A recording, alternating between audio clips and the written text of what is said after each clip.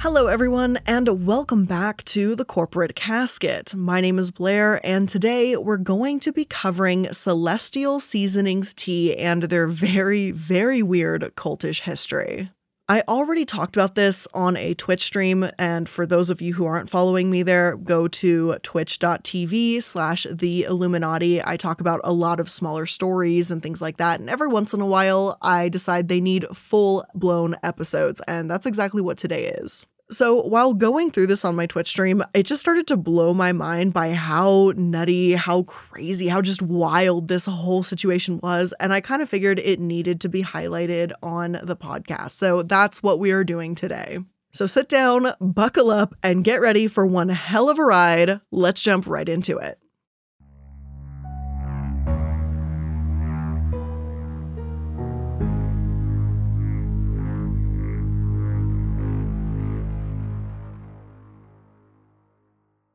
As always, we're going to start with the history of Celestial Seasonings themselves. According to the website, Celestial Seasonings began when one of its founders, Mo Siegel, handpicked wild herbs from the Colorado Rocky Mountains and used them to make tea in 1969. In the following years, he sold Mo's herb teas to health food stores in hand-sewn muslin bags. The site reads, "It was in those early years that we began creating and defining the herbal tea category. By 1972, two of our flagship blends were introduced, Red Zinger and Sleepy Time. These innovative blends and their popularity, Sleepy Time is the best-selling specialty tea of all time, helped turn our cottage industry into a near overnight success. From there, the Celestial Seasonings talked about how they've grown, they're so well known now, you get the picture. Plenty of patting themselves on the back, but let's focus on these early years. Mo Siegel, John Hay, and Peggy Clute were all the grounders of Celestial Seasonings, the names behind the brand. Peggy and Mo had a daughter together, Sarah Siegel, and some sources online refer to John Hay as Wick Hay for some reason, and I don't know why people can't agree on his name, but I thought I'd let you know. Like, the New York Times calls him Wick, the Washington Post calls him John, it's just a bit of a mess. One blog states that Wick was the founder and John was Wick's brother who joined the company later on. Haha, John Wick. Sorry, I just realized that. So that may explain the name confusion, though that doesn't explain why different sources don't agree on which Hay brother is the founder. However, this Hay founder isn't the man we're going to focus on today, but the man that Celestial Seasonings was originally named for, Mo Siegel. Mo had some incredibly alarming beliefs, ones that he incorporated into the brand. According to my sources, he was an avid believer in the New Age Bible called the Urantia book. I don't know if I said that right. Urantia? Now, I try really hard not to discourage or hate on anyone's beliefs. You think what you want as long as it's not harming anyone. However, this Urantia book does hurt people. There are some incredible racist beliefs buried inside this book, and it seems to promote the idea of eugenics, and its cultish, alien-centric ideas remind me a lot of Scientology. According to Urantia's text, 500,000 years ago, 6 colored races existed on our planet: red, orange, yellow, green, blue, and indigo. Again, according to the text, there was a racial superiority order with the indigo race at the bottom, in which, as it notes, the blue man subdues the indigo. It oddly states that strains of giantism can appear in green and orange peoples. The upshot of all of this is that on every planet in every universe, fair-skinned, blue-eyed aliens named Adam and Eve come and upstep the natives, meaning that they eliminate the inferior stocks and purify the planet. Says Giller, one writer researching Celestial Seasonings, about her research, there were so many instances of racism and very strange beliefs in the book that it was really hard to narrow down what I wanted to include in her article. It's worth noting that Siegel himself seems to have been on both sides of these topics. He didn't provide comment to Giller, so she relied on a piece he co-wrote called The 20 Most Asked Questions. In it, Siegel writes, "Belonging to any particular race provides no spiritual advantage or disadvantage. All persons are equal in the sight of God." But he also writes, "At the present time, mankind loses about as much progress as it makes by ignoring eugenics."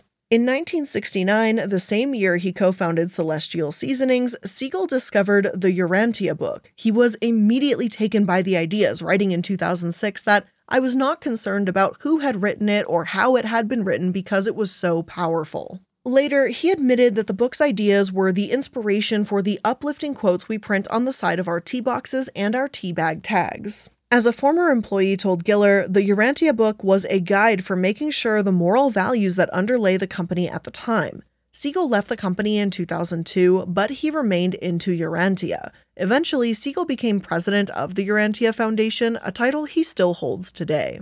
So, to put it very simply, Siegel was taken by a disturbing, racist book, didn't care who wrote it or why, and printed the text on the tea bags for the public to enjoy.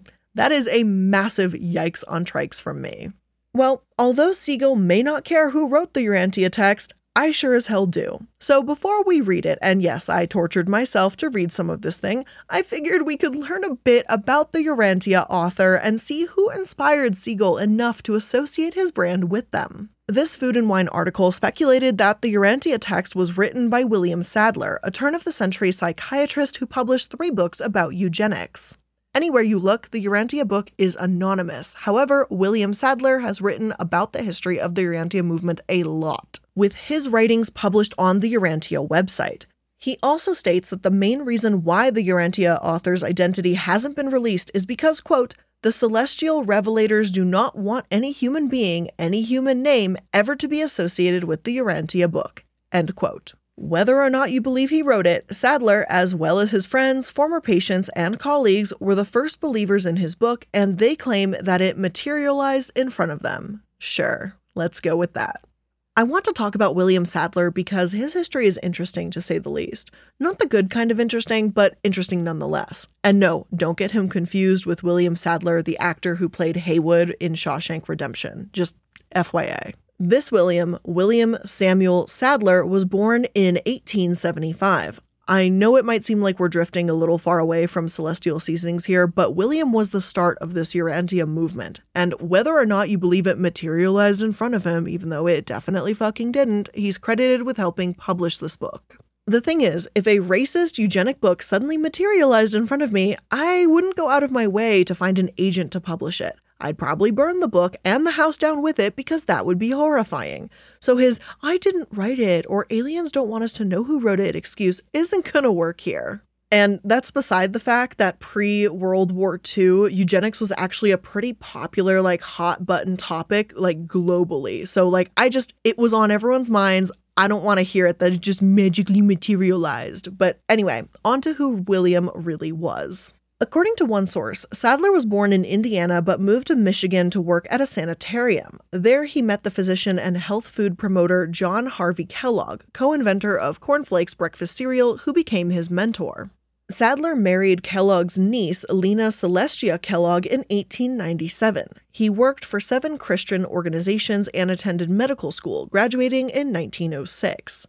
Sadler practiced medicine in Chicago with his wife, who was also a physician. He joined several medical associations and taught at the McCormick Theological Seminary. Although he was a committed member of the Seventh-day Advent Church for almost 20 years, he left the denomination after it disfellowshipped his wife's uncle in 1907. Sadler and his wife became speakers on the Chautauqua Adult Education Circuit in 1907, and he became a highly paid, popular orator. He eventually wrote over 40 books on a variety of medical and spiritual topics advocating a holistic approach to health. Sadler extolled the value of prayer and religion, but was skeptical of mediums, assisting debunker Howard Thurston, and embraced the scientific consensus on evolution. In 1910, Sadler went to Europe and studied psychiatry for a year under Sigmund Freud. Sometime between 1906 and 1911, Sadler attempted to treat a patient with an unusual sleep condition. While the patient was sleeping, he spoke to Sadler and claimed to be an extraterrestrial. Sadler spent years observing the sleeping man in an effort to explain the phenomenon, and eventually decided the man had no mental illness and that his words were genuine. The man's identity was never publicized, but speculation has focused on Sadler's brother-in-law, Wilfred Kellogg. Over the course of several years, Sadler and his assistants visited the man while he slept, conversing with him about spirituality, history, and cosmology, and asking him questions. A larger number of interested people met at Sadler's home to discuss the man's responses and to suggest additional questions. The man's words were eventually published in the Urantia book, and the Urantia Foundation was created to assist Sadler in spreading the book's message. It is not known who wrote and edited the book, but several commenters have speculated that Sadler played a guiding role in its publication. Although it never became the basis of an organized religion, the book attracted followers who devoted themselves to its study, and the movement continued after Sadler's death. Again, a different source stated that it was materialized, but hey, whether it was materialized or a sleeping or tranced man's words, I still wouldn't publish it, and that's unfortunately what we're gonna read soon. As for works that Sadler does actually take credit for, those are also quite worrying, especially when you take into account that Sadler was considered a medical professional.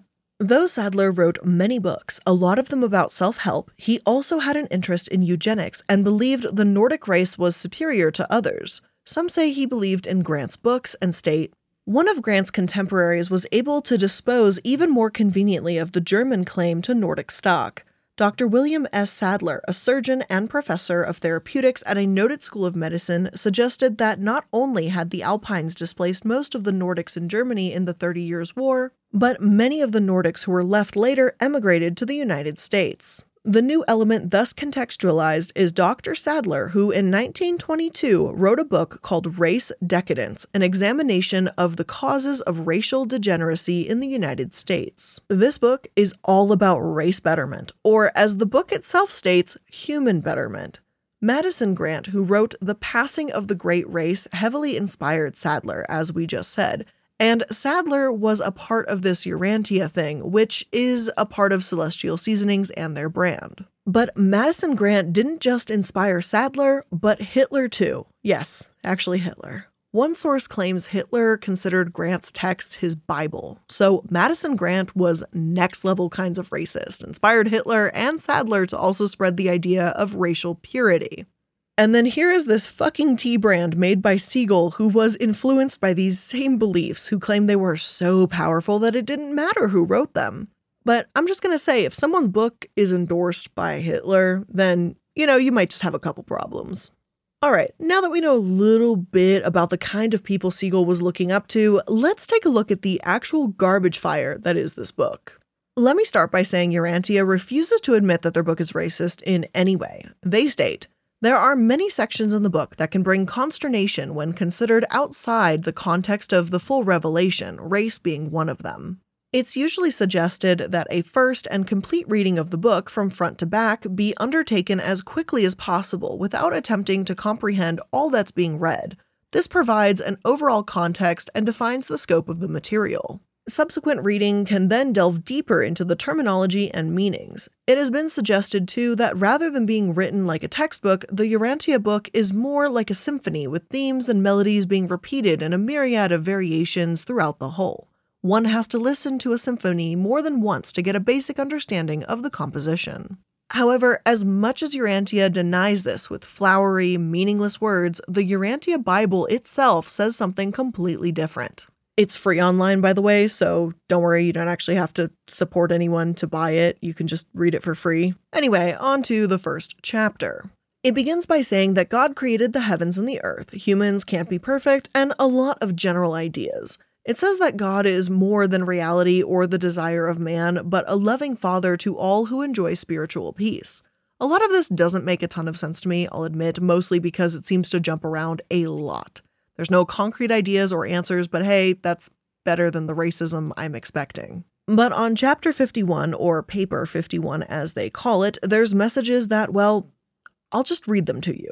Remember that they believed in red, yellow, indigo, people of literal shades of the rainbow being races. And here's what they say about those races. On those worlds, having all 6 evolutionary races, the superior peoples are the first, third, and fifth races, the red, yellow, and the blue. The evolutionary races thus alternate in capacity for intellectual growth and spiritual development, the second, fourth, and sixth being somewhat less endowed. These secondary races are the people that are missing on certain worlds. They are the ones that have been exterminated on many others. It is a misfortune on Urantia that you so largely lost your superior blue men, except as they persist in your amalgamated white race. The loss of your orange and green stocks is not of such serious concern. The more backward humans are usually employed as laborers by the more progressive races. This accounts for the origin of slavery on the planets during the early ages. The orange men are usually subdued by the red and reduced to the status of servants, sometimes exterminated. When a planetary Adam and Eve arrive on an inhabited world, they have been fully instructed by their superiors as to the best way to effect the improvement of the existing races of intelligent beings. And I admit, I struggled to make sense of this at some parts because of these races being red, orange, yellow, green, blue, and indigo, but the point is that on every planet in this Urantia universe, fair-skinned, blue-eyed aliens named Adam and Eve appear to, quote, upstep the natives. Cult Education talked about this as well and stated, "This process happens on every planet when Adam and Eve appear, but on Urantia, i.e. Earth, it didn't go according to plan. Adam and Eve messed up. So, having failed to achieve race harmonization by the Adamic technique, Part 2, the local universe section of book tells us you must now work out of your planetary problem of race improvement by other and largely human methods of adaptation and control. Biologic renovation of the racial stocks, the selective elimination of inferior human strains, paper 70 of the Urantia book states, will tend to eradicate many mortal inequalities. In fact, per the text, evil in the form of illness and disease exists because unfit peoples like Australian natives and the Bushmen and Pygmies of Africa, these miserable remnants of the non-social peoples of ancient times, haven't been eliminated. Eugenics is the way to correct this error. Compare that to Hitler's words in Mein Kampf, the demand that defective people be prevented from propagating equally defective offspring represents the most human act of mankind. It's pretty easy to tell that these ideals were inspired by the same ones that influenced Hitler, seeing that comparison. From what I understand and how the Cult Education Institute puts it, apparently everyone on this earth were a bunch of inferior races. Adam and Eve were supposed to purify everyone, but it fails, and this is why human methods of controlling races have been implemented, such as genocide, slavery, you get the picture. Urantia is condoning all of this, and it's been on Celestial Seasonings tea boxes. Great. Not the negative, horrible parts, sure, but what Mo has called uplifting quotes. I think what bothers me so much about this is that Mo admitted yes, he's read the whole book and believes in it. It's not as if he stated there were some parts he disagreed with or he wanted to bring new meaning to Urantia quotes, as Mo puts it, human achievement. I don't think this would be an excuse for quoting Urantia, but at least I would be less upset so long as Mo Siegel were actually denouncing certain aspects of this ridiculous book. But Mo apparently can't get enough of its teaching and stated, "When I first heard people discussing the Urantia book, they said it was a revelation written not by human beings but by angels, which I thought was just the goofiest thing I've ever heard." I ended up reading it in spite of all of that. After I read it, I was not concerned about who had written it or how it had been written because it was so powerful. I'd wanted bold. I found bold. I wanted spiritual adventure and I was on the ride of my life. I'd wanted truth and the book was loaded with it. Since that time, I've looked into it deeply and I cannot find any author associated with the book. But that is not the point because I love what it says and I'm a much better person because of its teachings. I've learned not to pick fights with the books I read. I'm appreciative and I grow from them. If you find a book that makes you happy and it teaches you some incredible life lessons, that's amazing. But if it's condoning genocide, perhaps not. I try to be open-minded and say that you can believe what you want as long as it's not hurting someone. But this is very obviously hurting people and spreading horrific messages. If Mo wants to read his racist book in private, that's fine. But maybe don't print quotes from it on tea bags and expect me to buy it once I find out what those meanings are and where they come from. Two authors, Canfield and Hendricks, have even published a book called People Tell the Story of a Book That Changed Their Life, and Mo's story is in there. I've got no idea how he can shamelessly promote these ideas. Is he that blind that he can't see why the Urantia book is worrying, or is he really that openly hateful and just doesn't give a shit? It looks like it could perhaps, and unfortunately, be the latter, as Cult Education explains. Illness and disease result from evil and cause suffering, Siegel writes in the 20 Most Asked Questions on the Urantia Book Fellowship website. Unfortunately, several factors hinder progress toward the development of a disease-free world. The laws of genetics are immutable and form the physical cornerstone of evolution. At the present time, mankind loses about as much progress as it makes by ignoring eugenics. I continued reading the book and found plenty of infuriating eugenicist passages. It says that democracy is a slavery to public opinion and freedom does more harm than good among the public. Don't get me wrong, people do abuse freedoms from time to time, but that doesn't mean we should just throw freedom of speech out the window because hate speech exists. And let's just take a quick break from today's episode to talk about today's sponsor, HelloFresh. HelloFresh is a meal delivery service that will bring 25 or more recipes that are available to you right to your door every single week. They offer a range of flavors, cuisines, ingredients, dietary options, and even like how fast you want the food to be done options too, which that's pretty nice. And HelloFresh cuts down on grocery bills by saving you up to 40% instead of shopping at your local store. HelloFresh delivers pre-portioned ingredients so you're not overbuying, which is a burden on the planet and your wallet. Because let me tell you how easy this is. When you get your box, right, this is what they do. You open up the box, your meats are packaged separately, and they're all like in these little plastic containers, so there's nothing contaminating the raw meats or anything like that. If you choose meats, if you don't choose meats, you're obviously not going to get that. And then each of the rest of the ingredients are all going to be inside these nice little brown baggies that are all segmented, pre-portioned, and everything, which is about as like stupid free as I need food making to be. And the ingredients are gigantic, they are laminated, and they come with pictures. Like, I'm telling you, this cannot get any easier. So if you want to get started with America's #1 meal kit, make sure to go to hellofresh.com/casket10 and use code casket10 for 10 free meals, including free shipping. Skip those trips to the grocery store and make home cooking fun, easy, and affordable. Go to hellofresh.com/casket10 and use code casket10 for 10 free meals, including shipping. Chapter 75 describes Adam and Eve as noble souls that tragically weren't able to complete their task, turning the whole world white. But they did manage to make the world at least a little better simply by being a superior race, according to the book. Here's what it said. The human race has been uplifted despite the immediate consequences of the Adamic fault. Although the divine plan of giving the violet race to the Urantia peoples miscarried, the mortal races have profited enormously from the limited contribution which Adam and his descendants made to Urantia races. Honestly, just an honest moment here, what the fuck am I actually reading at this point? Now, as inclined as I am to call this a cult, Urantia technically is not a cult.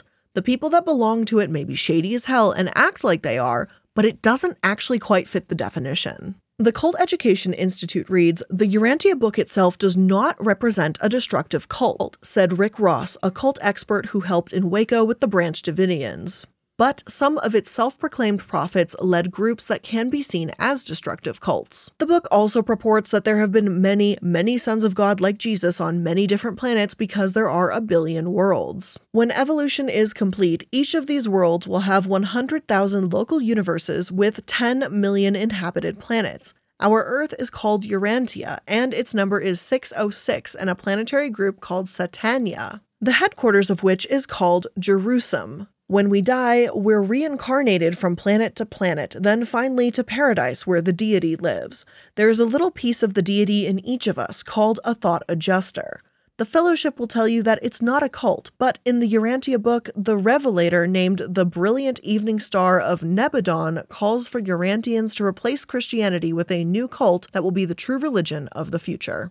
The Urantia book itself does not represent a destructive cult, but some of its self-proclaimed prophets led groups that can be seen as destructive cults.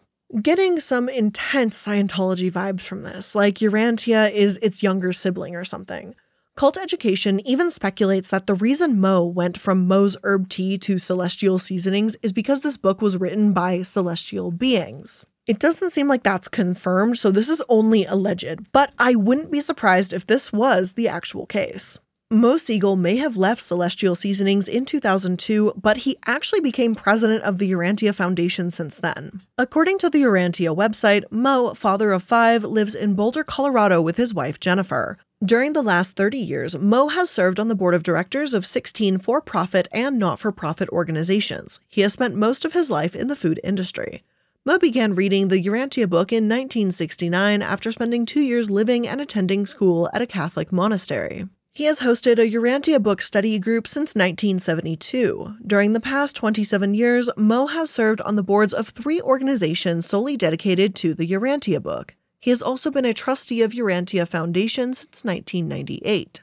Mo has been invested in this foundation for a long time, and justifying racist beliefs for a long time too. The Urantia website doesn't even fully address any criticism, and when asked why professors and theologists don't endorse the book, their response is to quote the Bible and say that, "Once upon a time, the imprisoned John sent messengers to Jesus to inquire about the certainty of his teaching and his mission. Did Jesus send word to John saying, 'Go tell John that the doctors of the law and the professors of the rabbinic academies of Jerusalem are accepting the gospel. The leaders of the Pharisees are being baptized. Even some of the chief priests and leading citizens of Jerusalem are flocking to our standard.' No, he did not send any such message to John, but he did say to John's messengers, 'Go back and tell John he is not forgotten. Tell him what you have seen and heard, that the poor have good tidings preached to them.'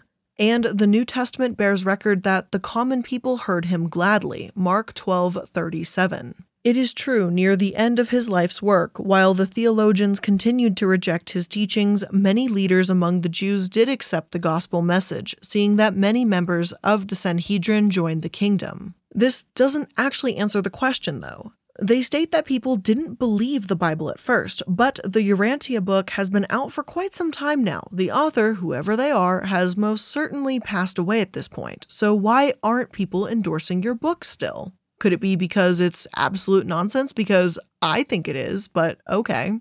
They even have to clarify that the book doesn't teach anti-Semitism, even though Hitler was inspired by similar ideals, and claim that their critics haven't read the book. One critic downright states that I can't make this read as anything other than extremely racist, and since the white race has blue ancestry, particularly white supremacist. Talking about unfit, defective, degenerate, and antisocial stocks seem to totally negate the loving fatherhood of God. I am white, by the way, and I find it offensive. There is no way I could recommend this book to my black friends. The Urantia website response to this is laughable and insulting, all wrapped into one. Whoever wrote this states, "I understand you are a new reader and have yet to finish a first reading of the Urantia book. There are many sections in the book that can bring consternation when considered outside the text of full revelation, race being one of them. Regarding race, regarding humanity in general, and regarding the composition of the book, most of the first 119 out of the 196 papers are written by highly intelligent beings who have never been human, beings of higher origin than humans, angels. As the lowest order of free will creature in existence, we humans now find ourselves reading about our origin, nature, and destiny as perceived from a higher and non-human perspective. Sources not so sentimental about our shortcomings as we obviously are. It's interesting how we're so aware of the necessity of animal husbandry to produce improved results, but feel it is a human right to breed indiscriminately with no regard for the kind of offspring being produced. If I had a choice, I'd want to be born into a healthy body with all my arms, legs, fingers, toes, hearing, eyesight, and normal mental capabilities as opposed to simply being left to happenstance, and finding myself having less than these normal endowments. That's the point these teachings of the Urantia book make. We owe it to our offspring to provide them the best biological vehicle possible. Life on an evolutionary world is challenge enough without also being faced with confronting it in a defective body or with a defective mind. You've also said, I can't make this read as anything other than extremely racist, and since the white race has blue ancestry, particularly white supremacist. There is no black race on Urantia, just as there are no other pure races. The indigo race, a deep purple hue, appeared about 500,000 years ago along with the other 5 colored races. Africans are a mixed racial heritage just like the rest of humanity, being a mixture primarily of the remnants of the indigo, orange, and green races. And just based on what we know and what we've already read, just let that sink in for just a hot moment. This isn't even the full response. It just keeps rambling without saying much at all. Look, we do not owe it to anyone to not breed with someone that Urantia deems defective, aka black people apparently, because you say that indigo, orange, and green races are secondary people. And you say that Africans are of mixed racial heritage, primarily of the remnants of indigo, orange, and green. So, what other message are you trying to say other than that one that was very clearly laid out? Like, if you have some genetic stuff going on and don't want to pass that down to your children, that's up to you. You got to do what feels right for you. That doesn't make people defective, though. And that last part of their statement about the whole there are no races just sounds like it's trying to be like colorblind, or like I'm really getting a strong like all lives matter vibe from it. Like, if someone told me they're African American or Middle Eastern or Cuban or any race at all, and I'm just like, oh, well, like, I don't see race, like, that would be kind of a weird response. Like, race does exist and it is visible. Personally, I don't think we're going to prevent racism by avoiding the topic of race altogether, but rather than saying, yes, I see you, I see your race, I see your life matters, your experience matters, and no race is better or worse than any other. Like, why is that so hard to say? Plus, Urantia, newsflash, you were inspired by the same dude that held values inspired by Hitler. Like, yeah, no, we're not going to acknowledge that. Like, for fuck's sake, the man that literally wrote the other book about eugenics. Like, come on, like, stop pretending. If you're going to be an asshole, at least be an honest asshole. Now, before my brain just melts again into another puddle, let's finish this portion by stating that Urantia can't even get basic science right. Their belief system is messed up enough, but they're also just inaccurate too because, it kind of goes hand in hand. One source cites the Urantia book, UB as they call it, and says if the UB really were an extraterrestrial revelation, it should accurately describe our universe. It fails this test miserably. The UB claims the universe is over 1 trillion years old. Most scientists date it at about 15 billion years. The temperature it assigns to the sun's surface is off by thousands of degrees. It falsely says that Mercury keeps the same face towards the sun. The UB teaches that humans have 48 chromosomes. It should be 46. Atoms supposedly cannot process more than 100 electrons. This limit was broken in 1955, as any periodic table will confirm. Now, back to celestial seasonings. Some of their little quotes are from Henry David Thoreau and other writers, and there's nothing harmful there. I doubt Celestial Seasonings would be dumb enough to continue quoting this book now that the story has exploded and gone pretty viral in the past couple months. If you enjoy your sleepy time tea, I'm not going to tell you to stop drinking it. Their founder is a pretty nutty and horrible person in my opinion, but at least he doesn't have to be or seem to be part of this company anymore, so it doesn't look like your money is going to go towards him, at least from what I've found or really the lack of findings. Although they've had a few issues over the years, their other controversies are pretty minimal. They were named in a class action lawsuit in 2013 for falsely labeling themselves as organic in order to mislead consumers into buying their product. The lawsuit states, this is a consumer protection and false advertising class action. Defendant, the Hain Celestial Group defendant, markets, advertises, and distributes various teas under the Celestial Seasonings brand name, which it prominently advertises as 100% natural. The teas at issue are Sleepy Time Herbal Tea, Sleepy Time Kids Goodnight Grape, Green Tea Peach Blossom, Green Tea Raspberry Gardens, Authentic Green Tea, Antioxidant Max Dragon Fruit, Green Tea Honey Lemon Ginseng, Antioxidant Max Blackberry Pomegranate, Antioxidant Max Blood Orange, and English Breakfast Black K-Cup, collectively the products. These products are not natural, but to the contrary contain pesticides, herbicides, insecticides, carcinogens, and/or developmental toxins, collectively contaminants. Many of the products contain contaminants in levels violating federal standards and some certain contaminants included in the current Proposition 65 list, one for which no safe harbor limits have been established. In short, the products contain potentially dangerous contaminants, and most are definitely not 100% natural as claimed. They're called Hain Celestial Group, by the way, because Hain Food Group and Celestial Seasonings had merged in 2000, so that's why that's the defendant's name. A couple years later, in 2015, the lawsuit was settled. They agreed to a $7.5 million settlement and almost $2 million in coupons. I'm not going to say the behavior was excusable, but I'd say it pales in comparison to what we've already discussed. Overall, they took things a little too far with organic labeling, fixed it, paid a hefty price, and moved on. This isn't a good look, but if this were their only controversy, then I probably wouldn't talk about this tea brand at all. Companies make mistakes, and they made one and paid for it, which I appreciate. However, what their founder does to this day, acting as president of Urantia, that's just a different mess altogether.